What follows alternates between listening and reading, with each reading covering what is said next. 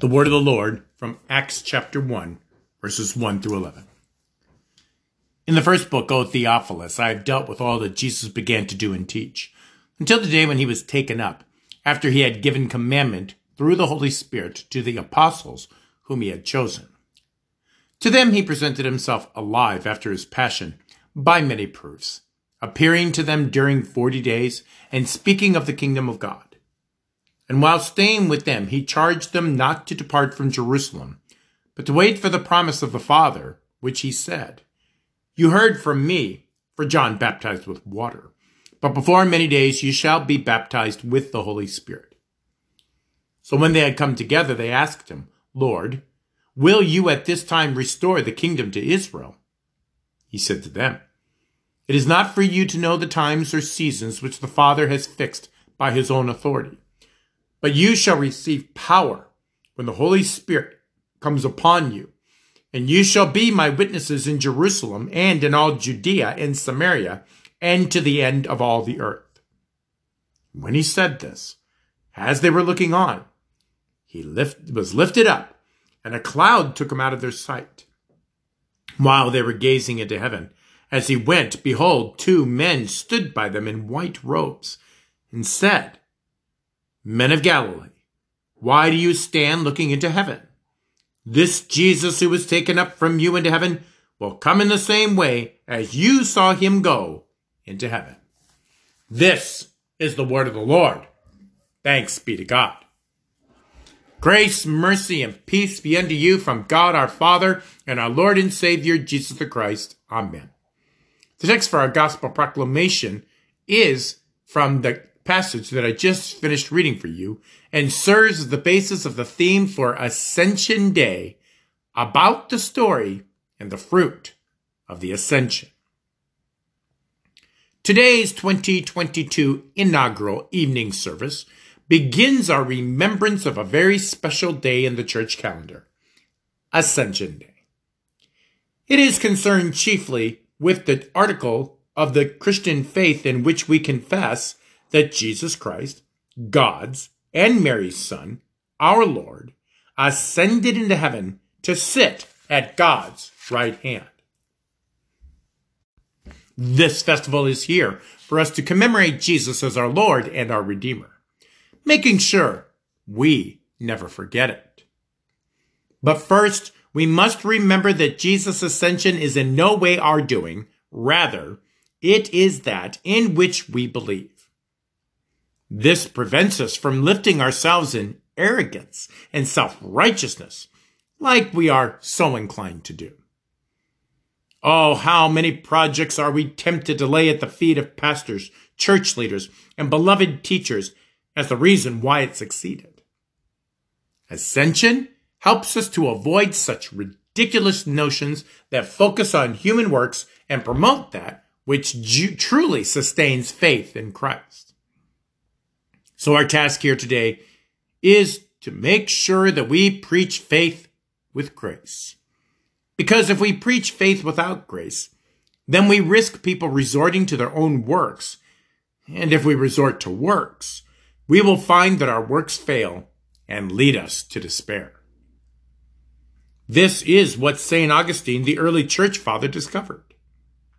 When he preached the article of the forgiveness of sins and highly praised God's grace, the teaching that man is justified and saved by God's grace, and mercy promised and effected through Christ, he discovered that the preaching, thusly, was fundamental to achieving true holiness for the people. Today, the same thing is happening to us. Because we preach faith in Christ, some come at us that we inhibit good works and that our preaching is sugar-coated, lax, and careless. Granted, there are many a pastor who do this very thing, and that is concerning.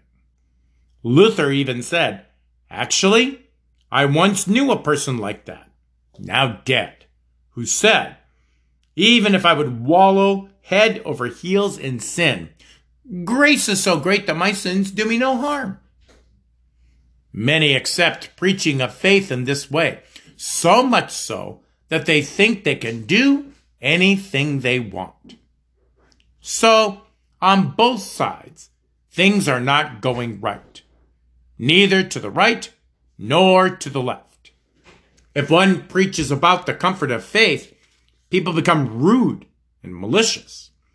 But if one does not preach the comfort of faith, poor consciences are struck with fear and terror. To the right are apathy and security. To the left, nothing but idolatry. The situation thus never changes because of the errors of these two extremes. However, we must persist in preaching faith in Christ. We would much rather be accused of preaching Christ too sweetly than the brutal consequence of not preaching Christ at all. The problem isn't that too many people are overconfident in their faith today. The problem today is there is increasingly less faith than ever before. So we have our hands full with cheering and comforting those so far from Christ they can barely see him from where they are. Whilst the temptation may be to get down to brass tacks, get everyone to obey and conduct themselves accordingly for the success of the church and the expansion of the kingdom, the truth is, we have not yet fully grasped the depth and breadth of God's forgiveness for us. We need to hear it again and have our hearts comforted rather than terrified by our sins. Now, this Ascension Day sermon is by no means preached for the sake of the Lord Christ. It is indeed a sermon about faith, about the power of the fruit of Christ's ascension, for our comfort and well-being. Therefore, on this holy day, we should learn both the story and the fruit of Christ's ascension. In our Acts of the Apostles lesson, appointed for ascension, St. Luke lays out very clearly how Christ gathered his disciples and then told them how to proceed. Then after he is finished, he visibly ascends into the clouds and out of their sight. One might consider at this moment, what good is that to me? Christ leaves and goes to heaven, and I remain here? Concerning that reality, Luther says, true, it is that if this were all the story and nothing more, then it would be of no use to me. However, the disciples, under the inspiration of the Holy Spirit, show us why and for what purpose Christ ascended as he did. Ephesians 4 says, when he ascended up on high, he led captivity captive and gave gifts unto men. Now that he ascended, what is it but that he also descended first into the lower parts of the earth? He that descended is the same also that ascended far above all heavens, that he might fulfill all things. When King David prophesied, thou hast ascended on high, he prophesies about our eternal King Jesus. That is the reason why he wants to state that Christ would ascend on high, to take possession of and establish his new and everlasting kingdom. Christ's kingdom is clearly and properly distinguished from all other kingdoms on earth. The Russian, Chinese, or even American kingdoms are but temporal kingdoms and compare little to the eternal kingdom that Jesus has established by ascending on high. Psalm 45 says, thy throne, O God, is forever. Long ago, the prophet King David saw in spirit that Christ would be such a king and occupy his kingdom above and beyond the clouds in heaven. Before God, all is clear and manifest, even if it is nearly impossible for us to understand. In the resurrection of the dead, all will be revealed. Where we cannot understand now, we will see by faith on that faithful day when Christ comes to seal his kingdom forever.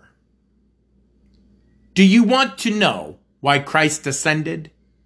He ascended on high in order to lead captivity captive. The words are concise, But in these few words, he comprehends heaven and earth and all that is in them. He has led captivity captive. How magnificently, majestically this is said.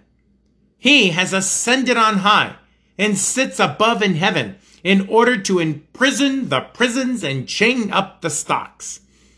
Even though we do not see this now, we do hear it proclaimed. But what precisely is he saying with these words, "Thou hast led captivity captive"? Christ ascended in order to set free and release the captives, for this is what taking captivity captive means. Retaining the prophet's language, we must be careful not to say, "He ascended on high to release the captives," even though this is what it means.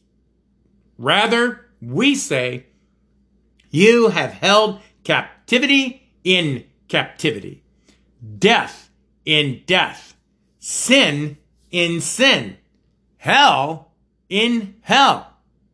Meaning, you have led the captivity, as God calls it, captive in his everlasting kingdom, which is a kingdom of faith. What sort of captivity is this? His, that is Jesus' concern, is with everlasting captivity before God. Sin, death, devil, and hell had taken us captive, but Christ has in turn taken them captive. He has seized and taken captive those that had taken us captive. This is his kingdom and office in heaven. He takes captivity captive, intercepts my hangman, interdicts my sin, exterminates my death, damns my hell. Sin that is unfettered is aggressive and free roving. It becomes my master and takes me captive, not only terrifying and depressing me, but also driving me from one act of idolatry to the next. It is when I become an undisciplined and coarse scoundrel that sin is my master and holds me captive, so that I do what it wants. And when we are captive to it, we willingly do what it wants. Murder, rob, steal, becomes incendiaries and adulterers. Or we allow sin to drive us to greater transgressions against the first table of God's law. Christ's power and might over sin are now given to those who believe in him. Romans 6 says, "Sin shall not have dominion over you, for ye are not under the law, but under grace." Christ has bound sin so that it can no longer harm the believer, nor force them to disobey God or terrify him. And even though it does, believers have so much help and comfort that they are able to prevail over sin. However, on Judgment Day, sin will have its head chopped off and be put to death completely. In the meantime, sin is confined to prison, bound like a thief with the hangman's rope. What sin has done to us, that Christ has done to it. As it has imprisoned, driven, plagued, and accused us before God's judgment seat, Christ has done to it, so that it cannot exercise its dominion over us any longer. However, if sin is to be taken captive, then I, who believe in Christ, must fight against sin and say, "Do you hear me, sin? You who want to provoke me to anger and envy and commit adultery, steal, be unfaithful, and so on? I must say, no way, sin, because you are now my slave, and I, because of Christ, am your master." By his ascension and preaching of faith, Christian doctrine teaches you have been released from captivity, not so that you may do what you please, but in order no longer to serve sin. Accordingly, Christian teaching does not allow you to believe in Christ and at the same time persist in sin. By his ascension into heaven, Christ wants to work this in us from above. Romans 15 says, "What then? Shall we sin because we're not under the law, but under grace? God forbid. Know ye not that to whom ye yield yourselves servants to obey, his servants ye are to whom ye obey, whether of sin unto death or of obedience unto righteousness. Let us suffice now concerning Christ's ascension and kingdom. The power of faith is it strives against sin. And though sin still ensnares us, we cling to the King, our Lord Jesus Christ, who has taken captivity captive and won for us the victory.